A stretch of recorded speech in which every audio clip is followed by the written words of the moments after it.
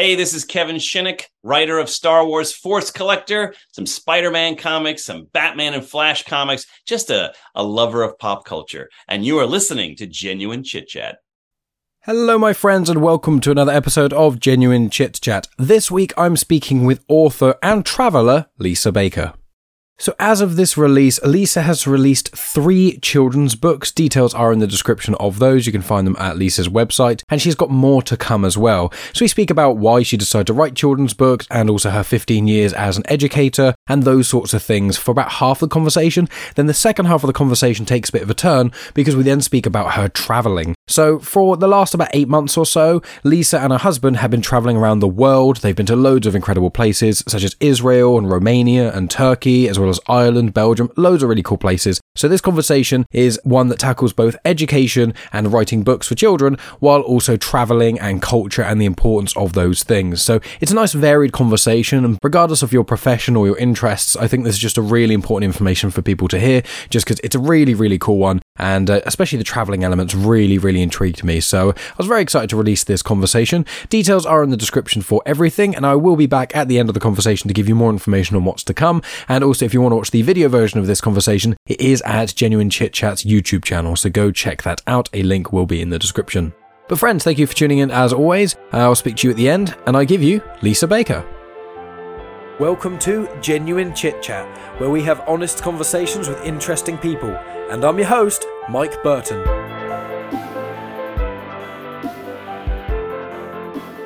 Well then, I am here today with an individual who's been contributing to some literature that I hadn't really considered very much until coming across your work in that sort of way, mainly because of my demographic. But digging deeper, I found how important it is and how interesting it actually is from a perspective of someone whose demographic it isn't specifically, which sounds like a strange way to get into it, but I want Lisa to introduce herself. So Lisa Baker, please, how are you doing today? And tell us sort of, I know what you do is quite an existential question to start with, but however much or little detail about yourself that you want to divulge into, and we'll go from there.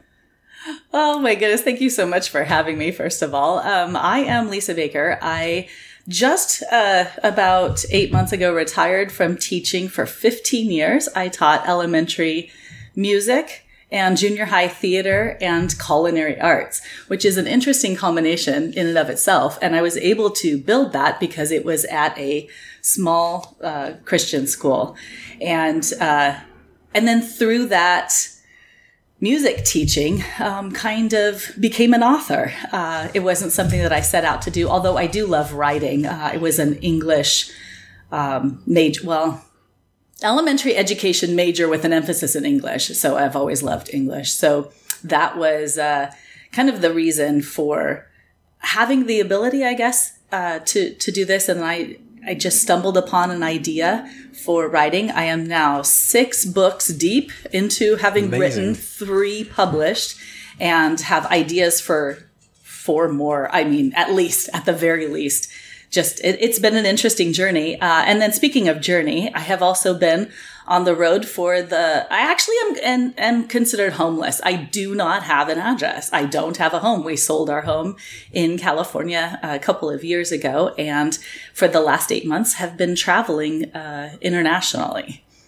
So there is my story in a nutshell, the broad strokes anyway. Well, you could almost do 3 individual podcasts just on your teaching career, your career as an author, and also the travel, all in one. So I think you're right. We'll dip our toes into each one and see where they sort of take us. So obviously, one of the questions with this would be what made you want to write a kid's book, which I do want to hear. I've heard, but I want my listeners to hear as well. But going back slightly further, with you getting into teaching, what was it about? Like, have you always wanted to be a teacher? Is that sort of a career path you just kind of fell into? Like, what kind of started you on the journey of a career path that means you have to be very involved with children and like teaching them how to deal with life in a lot of ways? Like, how has that always been something you want to do, or how did that journey sort of begin? That's an interesting question because I think I've always wanted to be an actor growing up. I think, and I have gotten to do that, community theater, so that's been fun.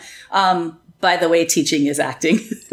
Even for those introverted teachers, teaching is acting. And if you're not a good improv person, then you should probably get out of teaching because a lot of teaching is trying to, if something doesn't work, flipping it on the fly and then trying to figure out. So I actually fell into my job. It was really interesting. I had kids young in my marriage, and I was fortunate for 10 years to be able to stay home with my two children. The adults are now 22 and 26. So our children are. And when I had them in preschool, I loved that school so much. It was a Christian preschool, and they didn't have an elementary school at that time. And the last year I was there with my youngest, I was really sad to leave, genuinely sad to leave. And 2 years later, received an email from a friend, and they said, "Hey, the music teacher is leaving.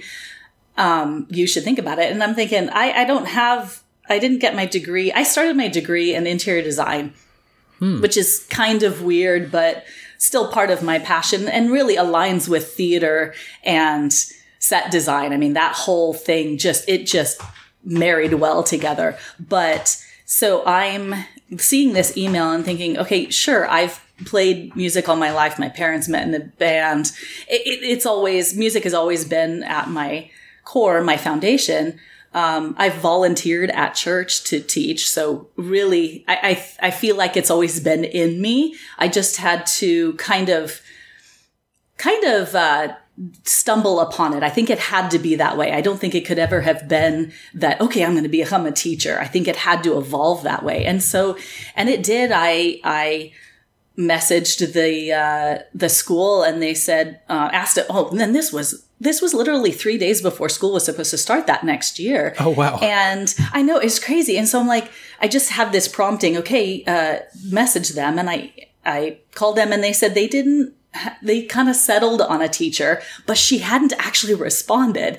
So she says, "Come on in." And I'm like, I'm in my workout clothes and I have my kids. She goes, "Come on in." Cause they remembered me as a parent there. Small school, you really do get to know each other. And I walked out of there with a job offer. And I said, I need to tell my husband. He doesn't even know I'm interviewing right now. So I became a music teacher for preschool. We had about 350 students for preschool. So massive preschool. And then by that time, they had actually started an elementary school, kindergarten, first and second grade. And so I was music teacher for all. Well, that was 15 years ago.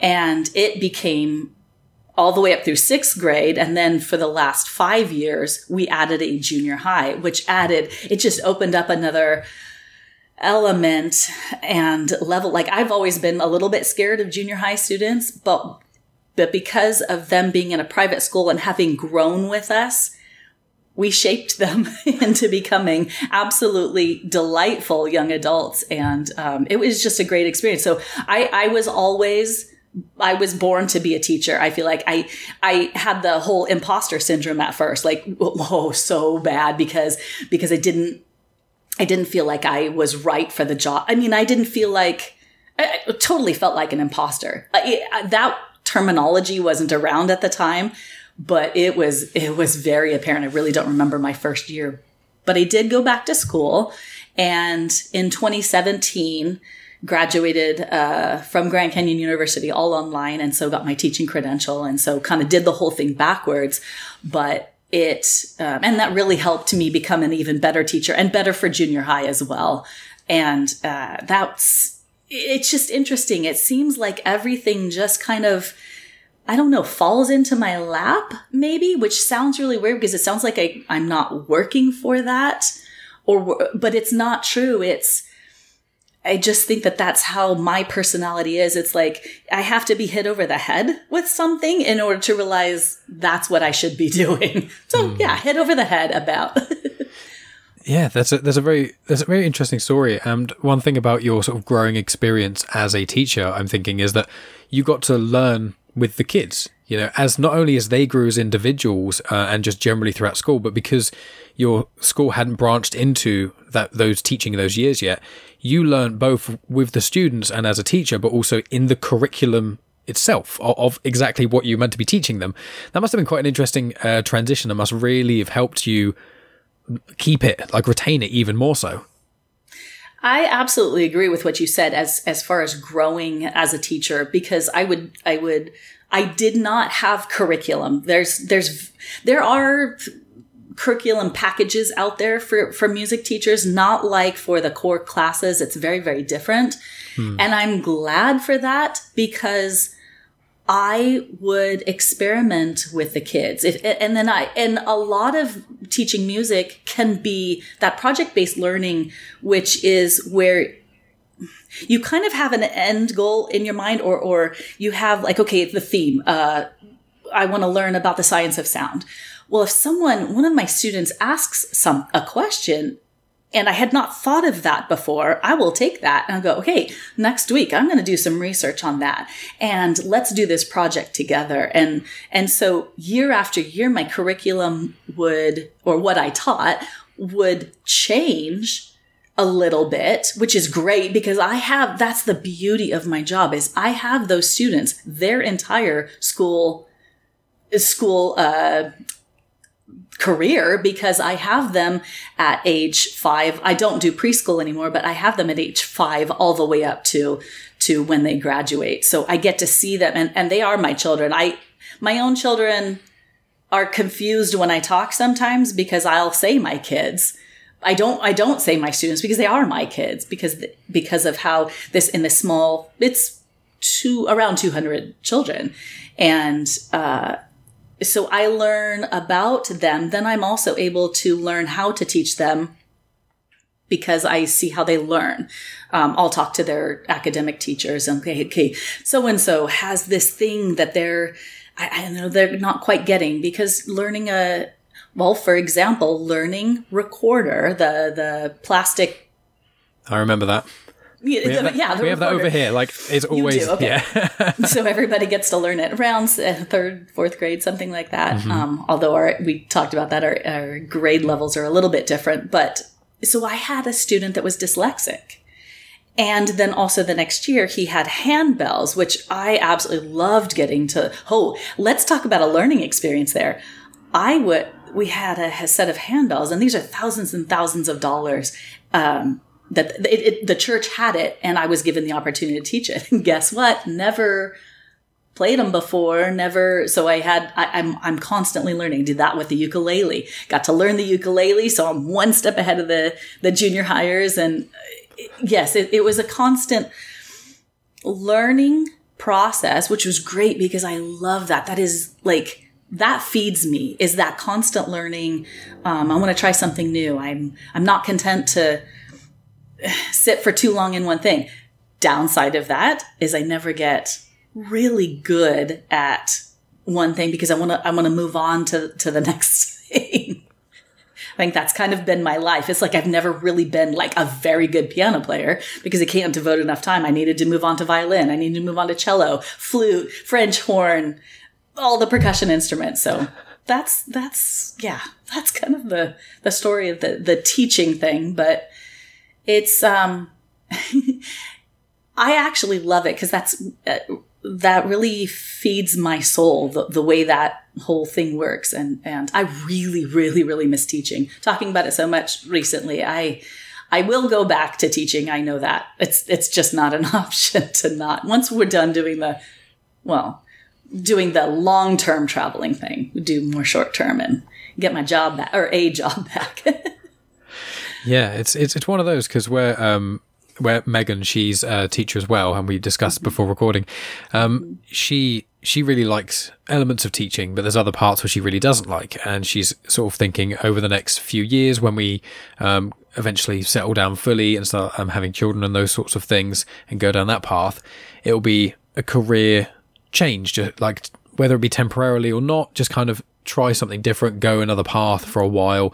But she said, like, can always go back to it. And it's always, she heard from a lot of her sort of older colleagues who'd been in the teaching industry for decades and decades rather than sort of 5-6 years, of being like, yeah, sometimes I took a break when I had kids and then I came back part-time, or I came back in a different capacity and things. And teaching is so valuable as a resource.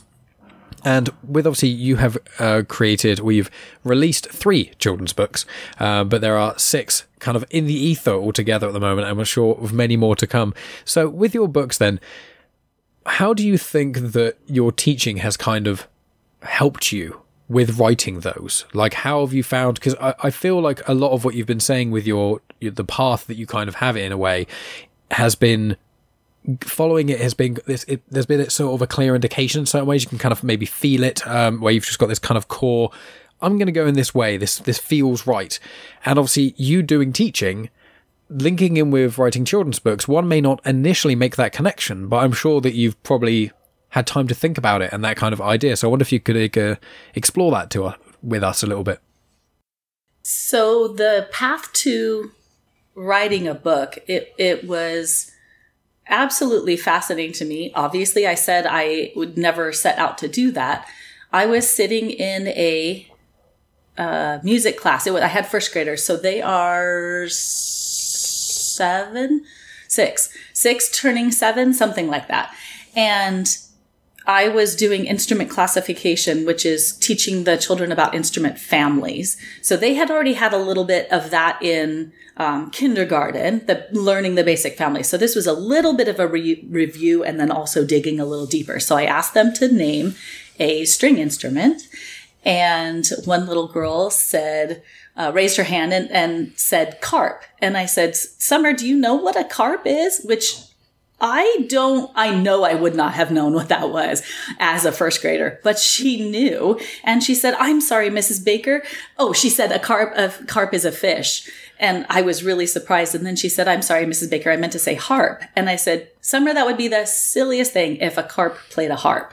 I said, would it use its scales to play its scales? And, plays on words like that. I'm always doing that with the kids because if I can get them to laugh, I mean, I think I probably should be doing stand-up comedy, although I don't know that I would be very good at it. But it's well, he laughed, so maybe I would be okay. I think that my goal is to have fun with the children, and anytime I can get them to be silly and to be imaginative. I've always been like that as a teacher. And even if it's giving directions in rhymes, I've always been... I was never the class clown growing up. I was extremely shy growing up, which is so weird. But that was also part of not finding myself or not understanding the gifts that I had, not having developed them yet. That came a lot later, actually. So I have this fun in class, and then also the fact that I'm a music teacher and think in rhymes. Or, lyrics or rhymes. So I think that just kind of lent itself to me having an ability to be able to write, coupled with that huge imagination that I have. And then I've read children's books because I had, children. Let's see, at the time that I was writing that, my kids were in high school. So I've gone through reading all these books, and some of them are absolutely wonderful, and some of them are just okay. And that forced rhyme is always annoying, where you're like, that really doesn't rhyme. So when I set out to actually do this book, I'm like, okay, I think I can do this. I think I can do okay with this. And it was an absolute joy to do it. I don't know. It just opened up another door, I guess, another thing that I didn't know that I could do. And I'm like, I hope I do it okay. I think I do. I think I've received good reviews on my books. I'll say it that way. So, and awards. And awards. You're right. Thank you very much. I appreciate that. So then once that flood, that switch got flipped, that floodgate really was open, and really writing 3 books that one summer. It's the 3 in the series. The first book is called, the very first book that I wrote is called In All of Your Days, Have You Seen the Ways An Animal Plays an Instrument? And let me tell you, that was really hard to come up with the title of that book. It was interesting. I was asking family members, and I had the younger generation saying, oh, it should be, I don't know, they would throw something out. And then my musical cousins, they're also educators as well. It was this, it should be the Animal Kingdom or, something like that. I was like, no, it has to say that it rhymes. You have to read the title and know it's a rhyming book, because because I think it's a lot of fun. As a parent, you'll see this if you choose to have kids, that it's actually a lot of fun to read these books sometimes, these rhyming books.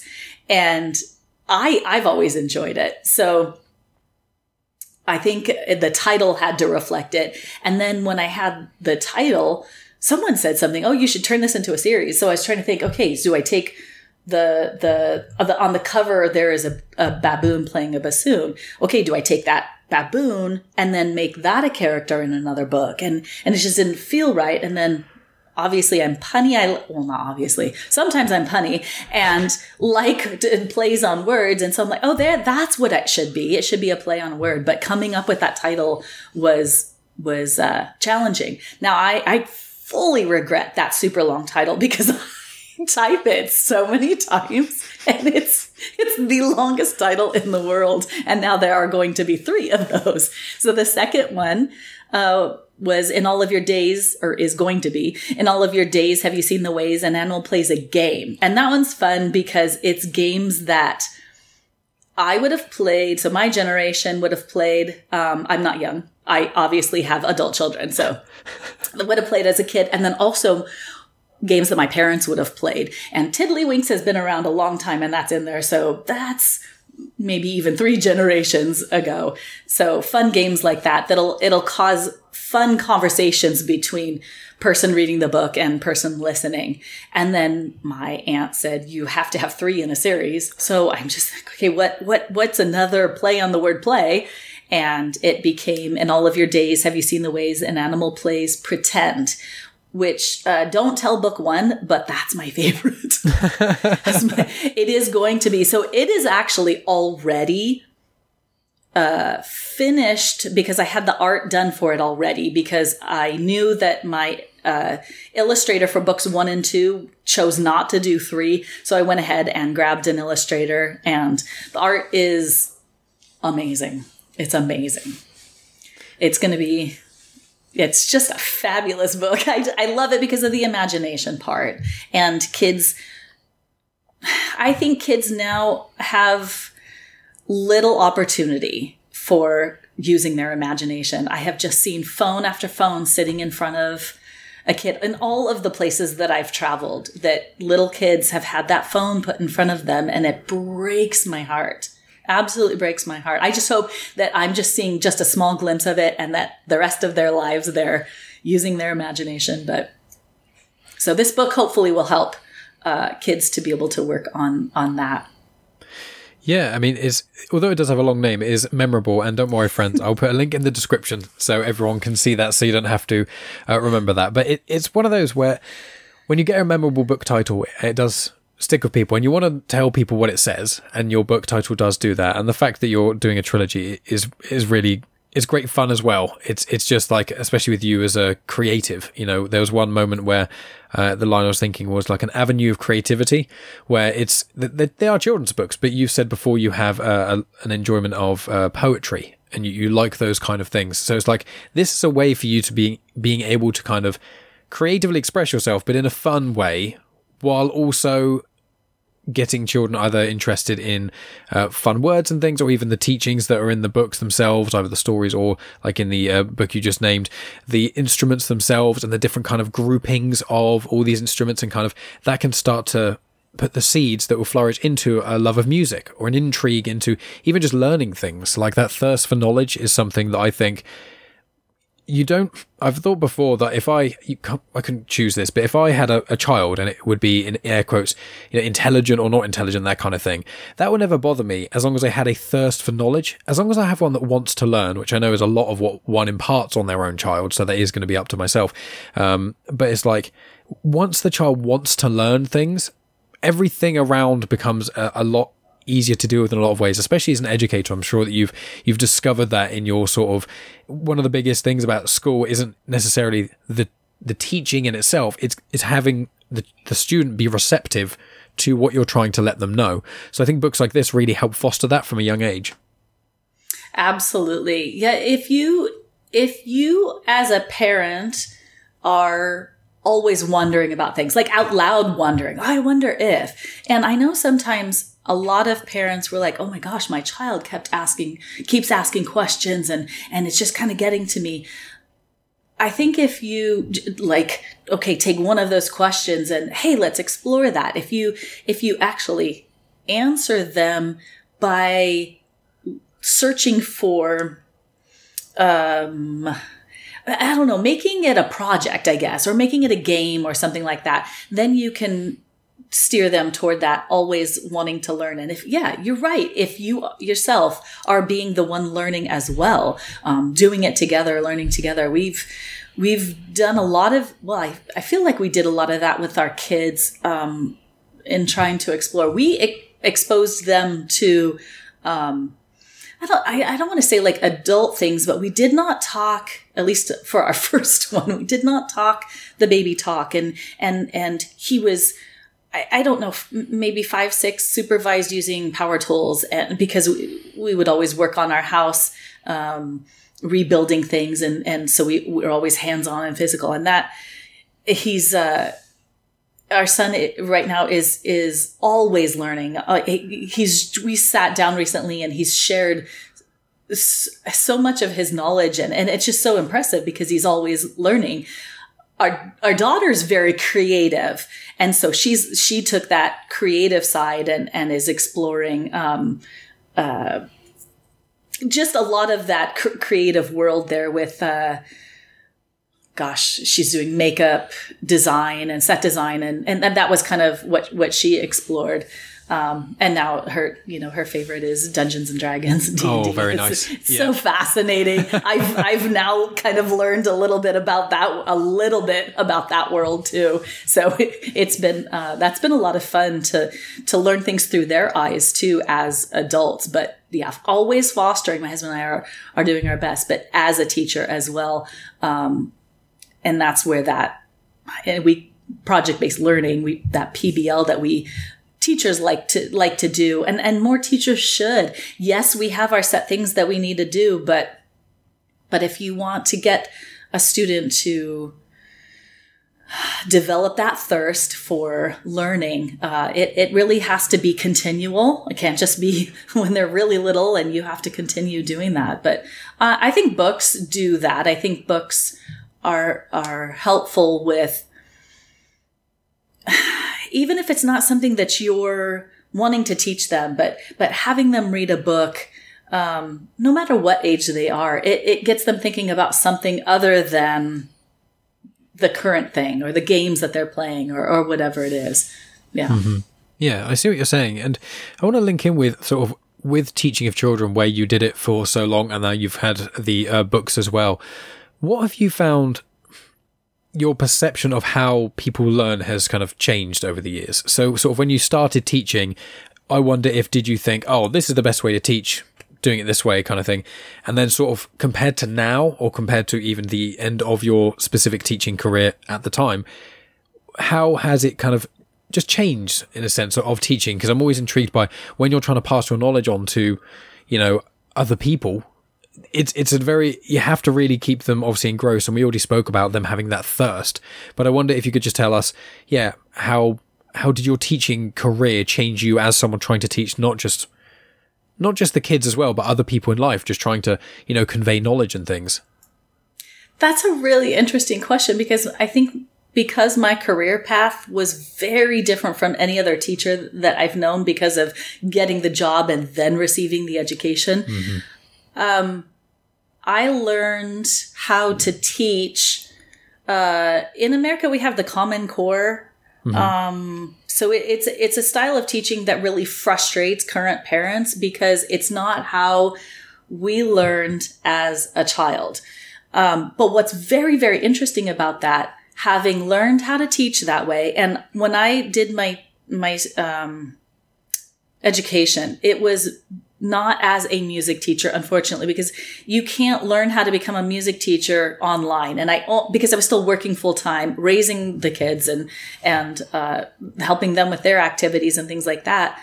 So I had to do it all online. So I'm learning how to be a regular classroom teacher, which is, it's helpful, but it's just a little bit different anyway. So in the style of teaching now it's kind of this, parents see it as a completely backwards thing. What's really interesting is that's how I would have learned.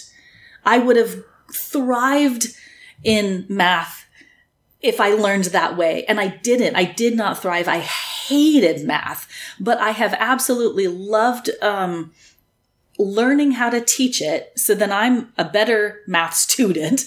And then I actually 2 years ago took on teaching sixth grade math to challenge myself. We just had an opportunity. And so I'm like, okay, I'm going to take the subject that I'm the weakest in, and I'm going to be able to teach it because I just recently learned how to teach children that way. So the teaching thing is constantly evolving. Teachers have to continually learn.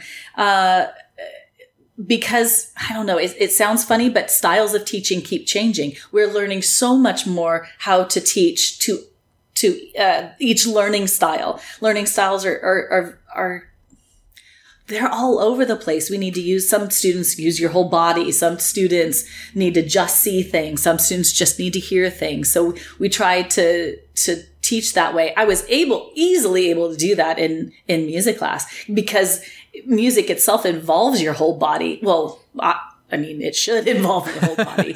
So that was an easier way to learn how to teach. But because I took my coursework, halfway, 3/4 of the way through my teaching career. Yeah, about something like that. Although I had been taking classes prior to that, to be able to teach preschool students, you have to have so many hours. So I really was in school for just about that whole time, almost the 15 years I was teaching. I mean, you kind of need to, as a teacher, you do need to continually learn. Your original question was, how has your teaching evolved? Is that what it is? More or less. I mean, you have somewhat answered that, but yeah, if you want to delve into that specific query as well, yeah, how has your teaching kind of evolved over the years, bouncing off that? But I think I may have touched on that. Is just adapting to really you kind of get your class and your group of students, and you go, okay, what do we have here? The nice thing is, even though there are new students coming into the school every year at different grade levels, I really have a handle on, once I get them in their first year, when I have them, usually it's the kindergarten, the 5-year-olds, then I kind of learn how they are. Yeah. and am able to teach that way. But it's, you really do have to continually learn how to teach. Yeah, I think I answered your question. Yeah, that is a good answer. And what's great about this sort of conversation and some of the things that you've been up to is we can now somewhat flip it onto, it's like the other side of a coin. So what you've been speaking about is how you pass knowledge onto others and how you kind of deal with humans in their formative years, or at least one stage of their formative years. And recently, you've gone traveling for, I think it's 8 months or so, and you've been to, I've got, 14 different countries or so, plus a lot of USA travel as well. And you've been around Europe and things, and I've seen on your social media, there's lots of amazing videos that your husband put together, and there's lots of cool photos that you've been putting online as well. So you've actually had the experience, you had that for the teaching experience for around 15 years, and then you've been writing these books for a few years. I think 2019 was when you started writing. That's when the first one that you mentioned came out, and you've had 3 published since then. And then you've got 3 more coming along at some point. And so recently, only in the last, less than a year, you've then had to look outward in a very different way. As opposed to imparting knowledge on others, you've actually gone to so many different countries, and they have not been just stop-off visits. They've been proper, for most of the countries. I recall you saying you've been like several weeks in them. So I wonder if you could tell us, I know I've heard the reason why, and it's not what people may expect, but it's still, I think, a very interesting story. And then if you could just tell us a bit about your travels and how you've been enjoying them and things, and how absorbing all that culture has been just for your own person after so many years of doing such a severely different thing. It's very intriguing. Definitely intriguing. Okay, so my husband was supposed to be, his corporate office was going to be moving to another state in the United States.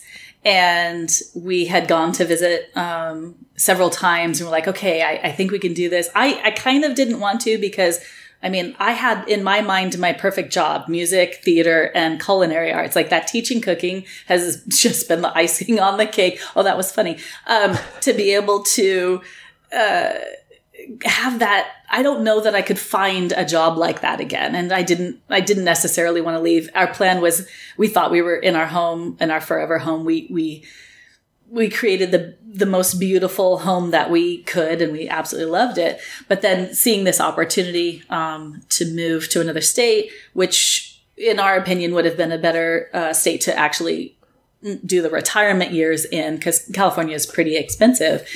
So we were on board with that. We decided to sell our house at the peak of the real estate in anticipation of this move. Well, unfortunately, the company decided that they were going to move to a completely different state in another part of the U.S., the southeast part, something like that.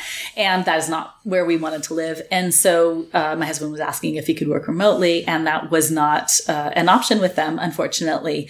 And so after 35 years with that company, he decided, okay, it's retirement. Like, as far as time spent with a company, it was okay to retire now. He's young to retire. But so he decided to do that. And in seeing this, because he's going to retire, and I actually had already quit my job, but I came on as a substitute teacher for that last year because we didn't know exactly when we were going to be doing that move. So that was quite an experience too, getting to sub. I subbed in every single grade level. It was amazing. Absolutely fascinating. I learned a lot just in that too. Okay. So then, we see this opportunity. We have like this gap of, gosh, we could, because we were very surprised by the amount that our house sold. We didn't anticipate that when we had talked about it a couple of years before. It's like, hey, great. You know what? I think that we should do this. I think, and we kept talking to people about it and fully expecting, because we were saying, okay, we're going to travel for like a year or two, like abroad, not US, not get an RV and drive around. No. This is like travel abroad. And we fully expected everybody to say, you're crazy. Sell everything. We sold furniture. We sold, put everything in everything that we wanted to keep into a storage unit. We expected people to say no. We really did. We were like, okay. But when everybody said yes, we're like, I guess we're going to do this. I mean, we really were really surprised at how people thought. I think it's one of those things like, oh my gosh, I would do it if I could. Yeah. I'm not in a position, but you might as well. I could live vicariously through you, which, and that's been fun with the social media thing. A lot of friends have really enjoyed that. And so we just said, okay, we got to figure out like, what's the starting point? So that was a little overwhelming at first. So I didn't want to write down any countries because I didn't want it to, like, if it didn't work out, we just weren't sure. So we attend a church, a non-denominational Christian church, and they were setting up a group trip to Israel in October. And so we jumped on with that. Then we planned backwards from there because we knew we were going to be leaving in late August, early September.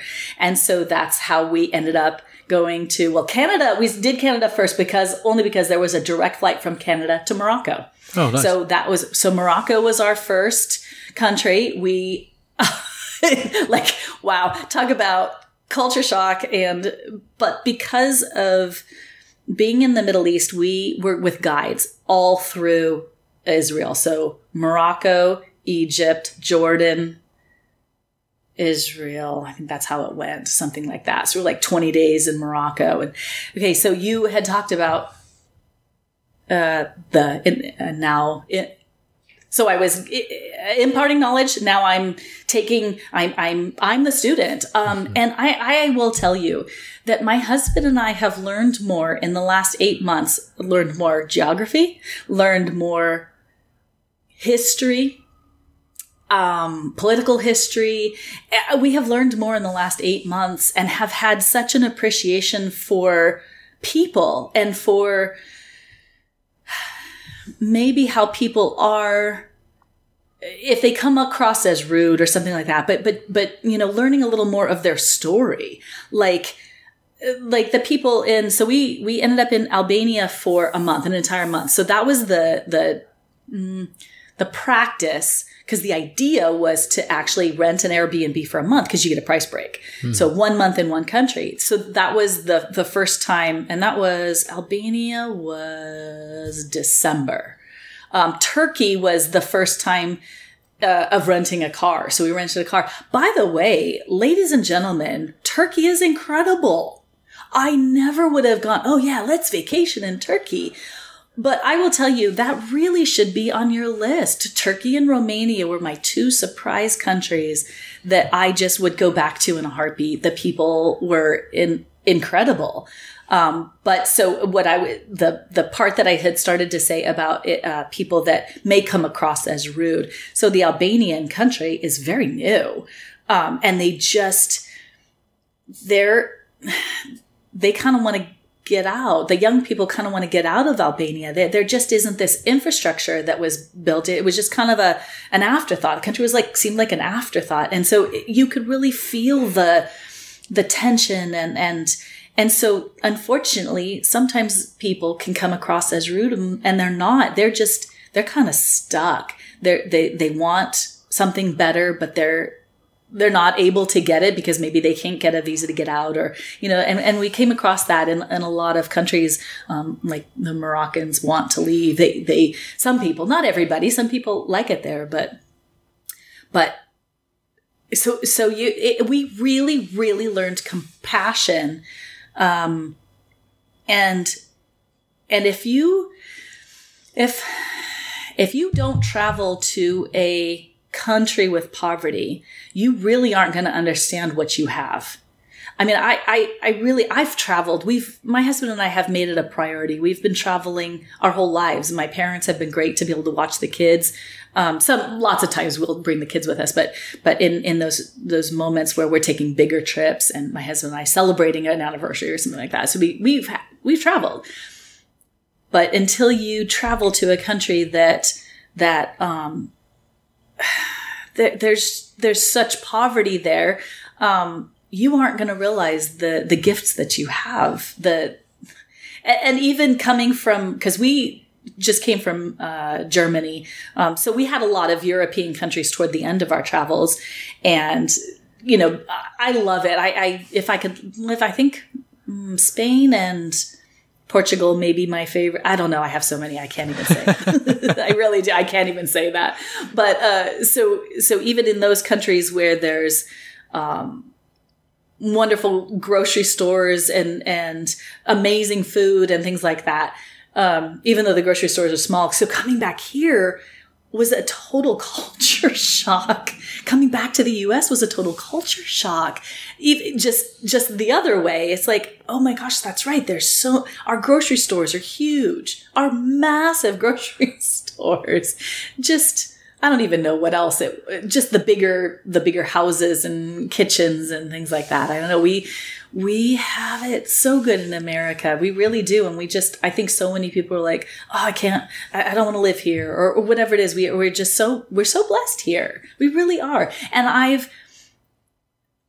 I really didn't realize how much I took for granted living in the house that I sold, which, hey, it's making another couple absolutely happy, and that makes me happy. So, but anyway, so it has been a huge learning experience, of not just the places that we visited, but it's the the cultures that we've learned about. And that's the beauty of how we've been traveling is, weeks at a time in a city instead of, or even if it's a week in a city. It's been incredible to be able to really get to know the people. We've made so many friends. We really have. I really wish I could say that I'm going to come visit them again. I would love to. I am going back to Romania though. Absolutely. Because I am writing a book right now, this is another interesting thing about the writing process. And I know tangents are welcome here because here goes. So all of these books, the ideas have been pretty solid in going into the book with the other books. This book, I knew I wanted to write a book about, so the city is Sibiu, Sibiu in Romania. And I think we were 3/4 of the way. I don't remember like how long we had been in Romania, but long enough and it's a medieval town full of such character. But the houses, some of the old houses, have these vents in their sloped roofs that make it look like they have eyes. And I go, okay, I have to write a book about this. And so I actually looked online to see if there's anything like that. And there wasn't there. So I went to the local library. Thankfully, the young lady working in the children's section was able to speak English enough that so I asked her, is there anything like that? And she goes, no, there's nothing for children about the eyes of, and there are maybe articles and things like that make it a little bit scary. And I don't want it to be scary. I want it to be something fun and cute for kids. And so we went to a coffee shop and I was talking to, I think it was our last day there. And he was asking us spoke really good English. He was asking us how we enjoyed the city. And I go, I love it so much. In fact, I want to write a book about it. And he's like, really? He has 2 young kids. So he's my target audience. He's my demographic that I would be selling to. And he goes, oh my gosh, please write a book. Our children's books are like hundreds of years old. There's nothing new coming through. Talk about taking things for granted. Like we have English. I'm part of so many children's book or literature or author pages. Just daily, there's hundreds of books coming on the market. And for a country to have nothing in, or very few good children's books in there. But guess what? I'm stuck on my book right now. I don't know what it is. I can't figure out what has actually, I have experienced writer's block for the first time. Wow. It's so interesting. I know the story will come. I think it's because of this transition of coming back to the US. I think it's thrown me a little bit. I need to relax a little, maybe find my quiet space, because apparently I have to have quiet when I write. I don't know why, it's really weird. Probably because there's always music in my head. I need to, try to get that out. But anyway, so I have experienced a little bit of, the story has not come easy to me. And I actually think I know why. I just realized this. Instead of the story coming to me, I'm coming to the story. And I'm putting pressure on myself to do this because I actually have a translator too, that's going to I have this big grand plan for at least writing this book not in Romanian, English, and then translate it to Romanian, and maybe even translate some of my other books into Romanian so that they can have some good children's literature. So I think that's what's going on is there's just this heavy weight, like, okay, you've got this big pressure to do this thing. Well, it's almost like there's with music is often like a second album syndrome, or sometimes it's where the first album is such a big hit and such a success. And sometimes my brother says, like, my dad was in bands, my brother is in bands. I love music. I don't really play, but I love music as well as food and reading and travel. So all good fun there. Different ways which are good for the soul in a lot of ways, but in completely varying aspects. But with with music and things, it's kind of like the first album is the stuff you've been working on forever. Then the second album, you've got bits and pieces from sort of the first album that's left over to kind of help you. And then the third album, my brother says, is always the most difficult one, because that's the one where it's kind of all fresh material. And with yours, it's almost like you had these kind of background ideas, I think, almost static. I mean, you've described yourself as a raging extrovert, and I would probably identify as that as well myself. But I have a lot of thoughts all at once in my head, and it's kind of like static. I imagine with analog TVs, when you'd go onto a channel and it wasn't tuned in right, that black and white, just sort of static. And I think that when focusing on traveling or food or music, in a lot of ways, it kind of quietens that static and makes it more of a focus in a lot of ways. And I think that, yeah, when you've had these other three ideas that you've kind of had, these background noises kind of form into this kind of flow as you're now kind of trying to hone in yourself while you're in an environmental shift as well. I think that's quite a big thing. You went from traveling a lot, and it's with travel, as much I love traveling and things, and Megan will attest to this as well, it's amazing. And you don't have to worry about so many things like bills and all these kind of outside things. It's all about kind of what you're doing then, or what you're doing in the next few days or couple of weeks. You don't have to worry about what you're doing in several months in the same way. I know that you said your husband was when you're in hotel rooms each evening trying to plan the thing, but it's a very different world. And I think once you go back to home or the country in which that you're normally in, it just becomes, it's a completely different way of living. Everything kind of stops around you in your immediate vicinity, and everything on the outside is moving. Whereas when you're traveling, I think it's the inverse. The outside is all moving so quickly you don't really pay attention, but your kind of immediate vicinity is constantly shifting, and there's kind of a comfort in that, I believe. I've just said a lot at you, so that wasn't really a question. I'm just kind of... Oh, that was so profound, though. That was absolutely spot on. It really was, because there's this... okay, am I really going to be seeking historical sites and things like that in the US? Not as much. I mean, we have a lot to see because we're going to a couple of states coming up that we've never been to before. And part of that is seeing family too. So that throws in a different aspect to it. But yeah, when you're traveling, even though we did build in days where we were just sitting in the Airbnb and working on whatever it was. So we did have down days. We weren't constantly traveling, or sightseeing, I should say. But I think you're right. I think here the world is kind of going on around, and it feels, I actually was experiencing this today. I'm very overwhelmed right now, emotionally, because being back in the US, but not having, we have destinations, but there is no home. There's no, when we go visit in California, there's no house that we're going to go to or apartment, or whatever that we own anymore. And so I think that part of it just feels really strange. And until I have settled in and acknowledged that and am comfortable with that, I don't think I'm going to be able to produce some good ideas. But then again, in order to find peace and to feel happy, I need to be creative. So I'm kind of in this interesting little pattern that I may be stuck for a little while. We're actually going to the Smoky Mountains in Tennessee.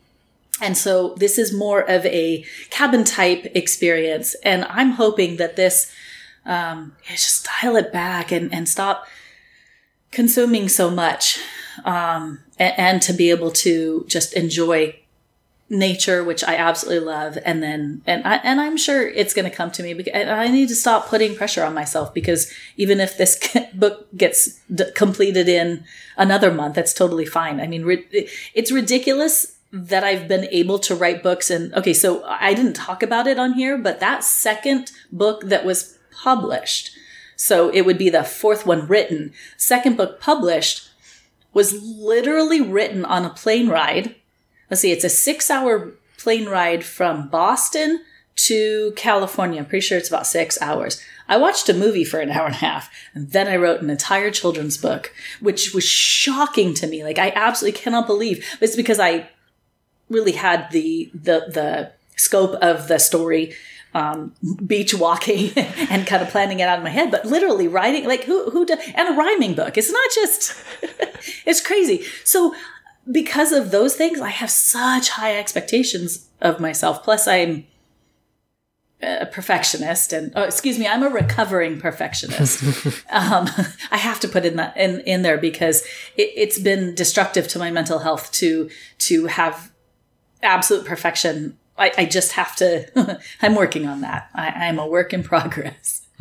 It takes time. We're, as a creative individual, there's always, I think, one trap that's very easy for, as a metaphor for certain people who may not be so creatively inclined to understand, is just what I have found with things is if you're making songs or you're drawing on a piece of canvas or something, or painting, and it's just like when you have to know when to kind of stop and take a step back. And I think that can be a real problem with creatives sometimes. It's like when you're painting, you think, okay, I'm finished. Oh no, I just add another bit there.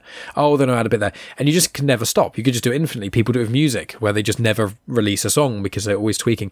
And it can happen with all works of fiction, any way one sort of, any avenue of creativity. You as the creator kind of have to know a point where how much you want to put into this element or how little you want to put into that element, and where to kind of stop. And that also adds a layer of pressure to it as well. So it is, when you are a quote solo artist, like in a sense that you are, I know that 2 of your books you had illustrators assist you, and with more to come you've got other illustrators as well, but it's still that kind of, you are the driving force behind these projects. So there is that added pressure behind you. But from what you said in this conversation, like, you know, from your education, from the travel and everything, you are very good at adapting. And right now, I just think, yeah, you're in a transitional phase. And it just takes a little bit of time, you know, for, from the car to press, a moving car pressing the brake pedal to actually stopping. Those are actually 3 different phases.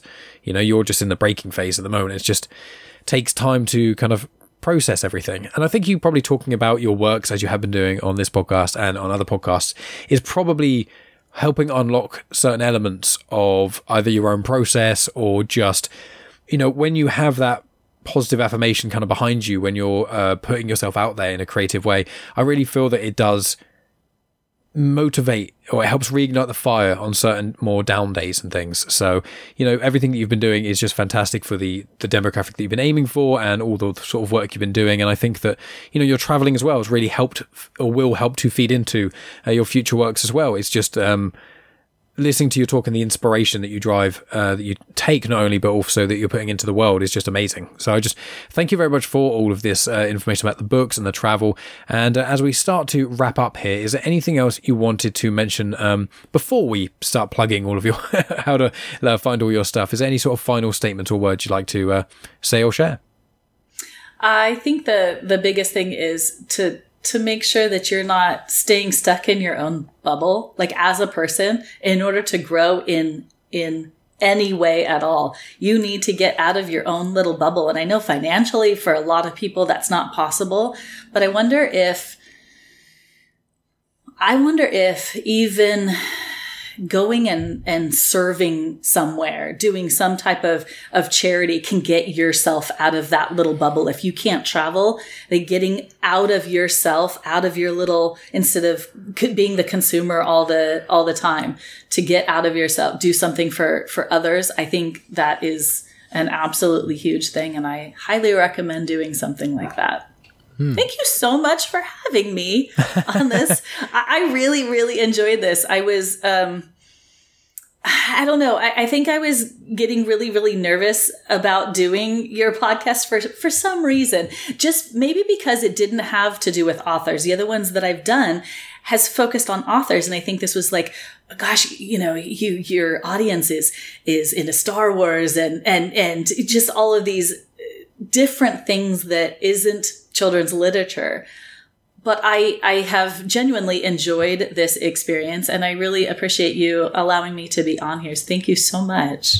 No worries at all. Yeah, it's one of those weird things with this show, is it makes it both impossibly difficult and very easy to market, because there is no specific niche. So it's just kind of like, who do I want to speak with? Who do I either want to see online or reach out to or come into contact with myself? Because people may not realize this. I don't say yes to everyone. If I did, I wouldn't be able to speak to all the other incredible individuals I have my eyes set on. But it's just, right, when certain people contact me, I look into things of what they've been up to, and I kind of get a vibe from there, and then delve into sort of podcasts that they've done or other sort of pieces of content to get an idea of who they are. And I just found that your passion for this specifically really inspired me. And I'm glad that, you know, having a no niche audience like mine is an interesting part, because a lot of my audience listens to every episode, and certain ones dip in and out, and there's often newcomers and things. But I had an episode with an animator, Mandy Wong, a while ago, and she creates a animated kids show on YouTube. And, you know, lots of my listeners like read comics or are air quotes adults and things,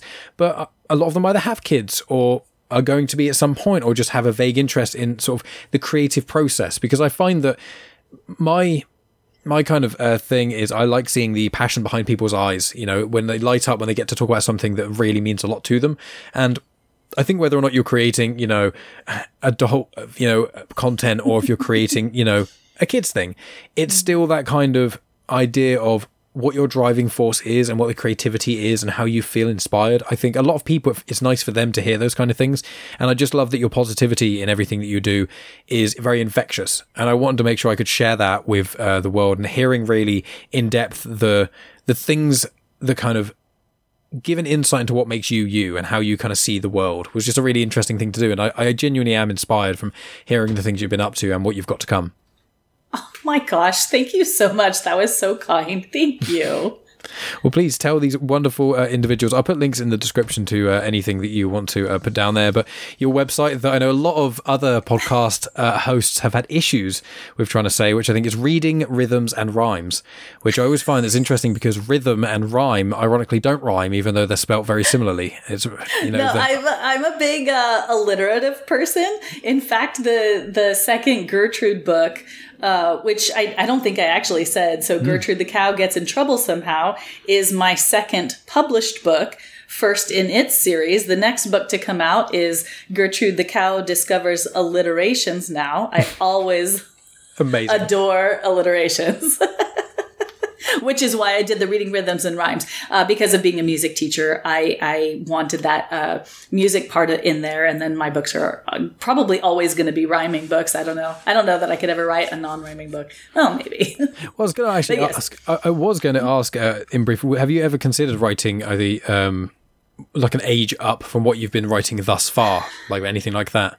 I never would have considered it, but in learning more about publishing and learning from other authors, I think there's a possibility that I could do something like that. I think I would have to get back into teaching, maybe even teaching junior high again, or something like that, to be around those kids, to know what they, or learn what they want to know. I think if I were in touch with that demo, well, actually, one grade level up, or young YA books are, young adult books are really actually geared more toward like the sixth grade for us, like 12, 13. So I really do, interesting. Have thought of it. I still don't know if I could do it.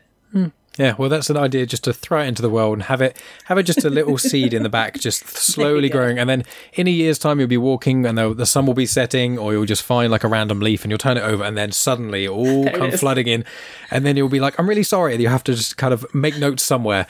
Yes. So I bid you the best vibes for all those kind of things. Whatever stuff you end up creating, if it is solely the content you'd be creating thus far for the demographic you have, it's still amazing, and it's still, you know, amazing to have someone who's so passionate about creating those things. But if you do branch out, it's a fun adventure. I'm sure you'll smash it like you have everything else that's come your way. So, you know, I've mentioned your website, but please mention it again, and any other social media, and give us all 3 of your books that are out one more time as well, as we start to wrap this up. So the first book is In All of Your Days, Have You Seen the Ways an Animal Plays an Instrument? That is book 1 published. Book 2 published is Gertrude the Cow Gets in Trouble Somehow. And book 3 published, that I also illustrated. Don't get too excited. It's children's drawings. That one is called Mom, What's That Sound? Because my disposal scared me one day. No, it wasn't that it scared me so much as I think that I was thinking my disposal, or a disposal, which if You don't know. A disposal is what is attached to your sink that kind of chews up food. Not everybody has garbage it, I disposal. I think most of us in the UK know the way you guys do it as a garbage disposal. We don't use the word garbage. It's only for your disposal. We call it garbage disposal. What do you call it? We don't have it. We call it a garbage disposal, but we know because like over here, garbage is rubbish, but we don't call it a rubbish disposal, but we don't really have them. We just don't have them here. So we just know it is a garbage disposal, even though we don't use the word garbage. So that is interesting. You're right, because you used rubbish. So the garbage disposal is actually what prompted the idea for that book. Super silly. And what household items could sound like to so that one's a very young audience, probably age 2 to about 6, something like that. But yeah, I had fun with that one because I got to test it out on my students when I was doing my substitute teaching, even down into the preschool level. So that was fun. Okay, so that one is Mom, What's That Sound? Mm-hmm. All 3 of those books are available on Amazon. And then my website, one more time, is readingrhythmsandrhymes.com. My Instagram I have for that account is Reading Rhythms and Rhymes, or at Reading Rhythms and Rhymes. I think I have I have a Facebook page on that as well. And then TikTok, same thing. Although I'm working on that. I know I need to get better about TikTok, but we'll get there. This old lady will figure it out soon.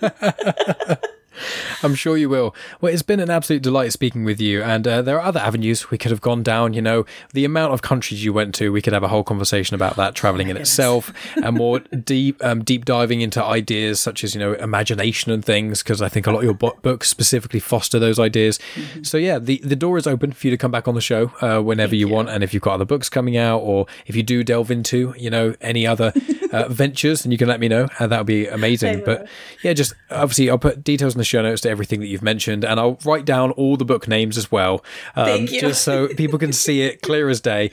But just thank you once again for coming on the show. I know my audience will appreciate it, and it's just been a real delight speaking with you. Thank you so much for having me.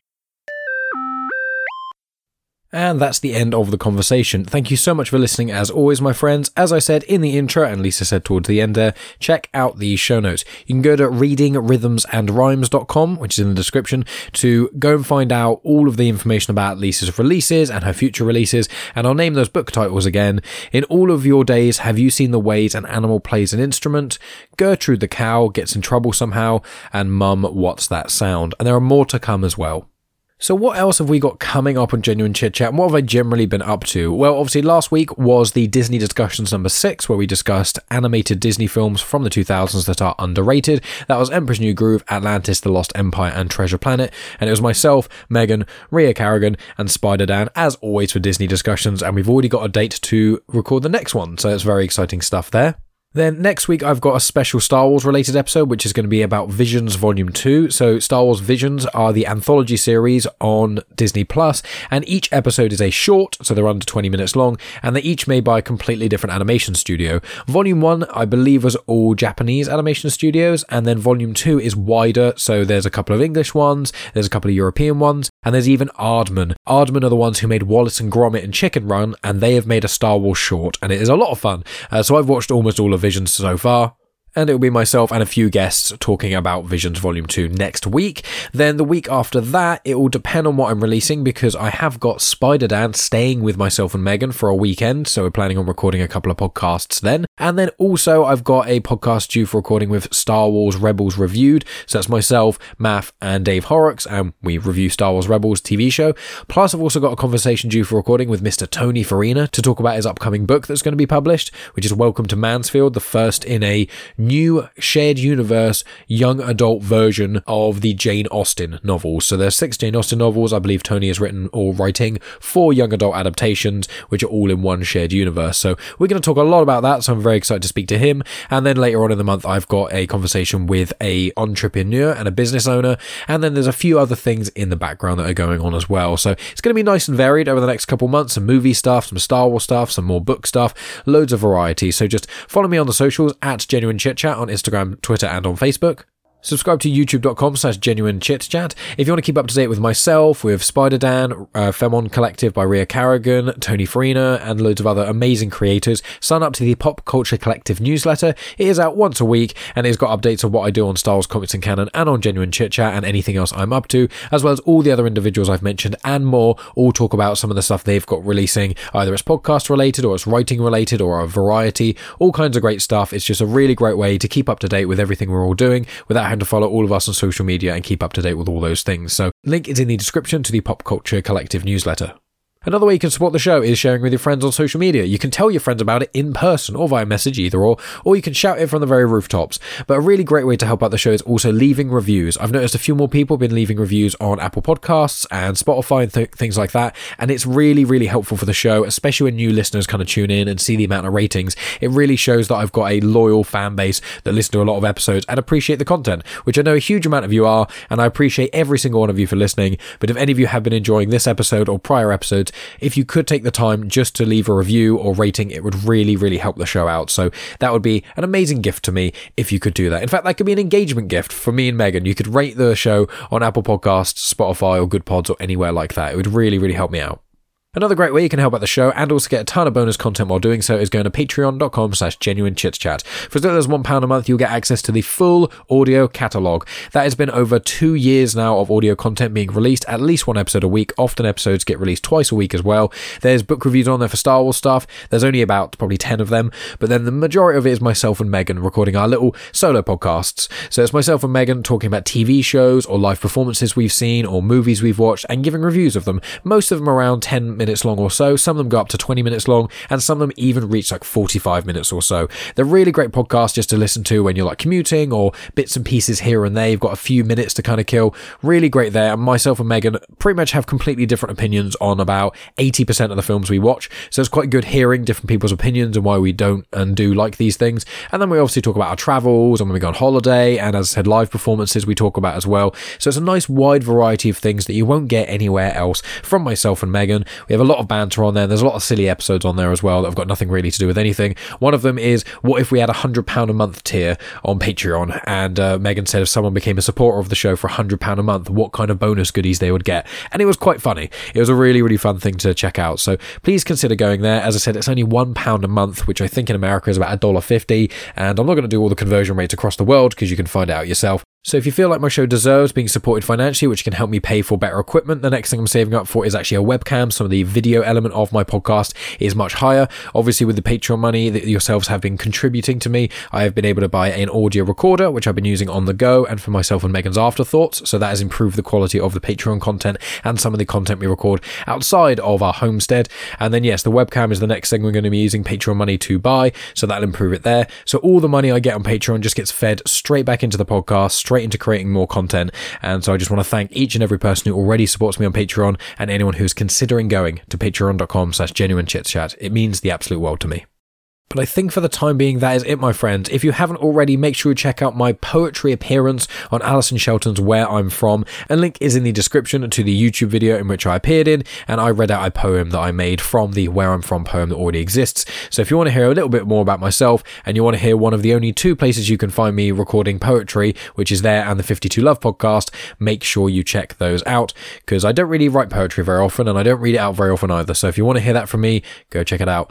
But that's enough from me, my friends. I've waffled on here enough. Thank you so much for listening as always. I appreciate each and every one of you tuning in as always. Next week will probably be the Visions episode, and then the week after that's probably going to be a bit of Spider-Dan stuff, and then after that it will probably be Tony, and then after that probably Star Wars Rebels reviewed, but we shall see about that, because there's also Disney Discussion 7 and my chat with the entrepreneur as well. So lots of cool stuff just in this 1 month. Plus myself and Megan are going to Somerset as well for a weekend, so we're going to be taking the recorder with us there. So Patrons will get some bonus content as well on the weekend that we are away in Somerset, but we'll delve into all that when we get nearer the time.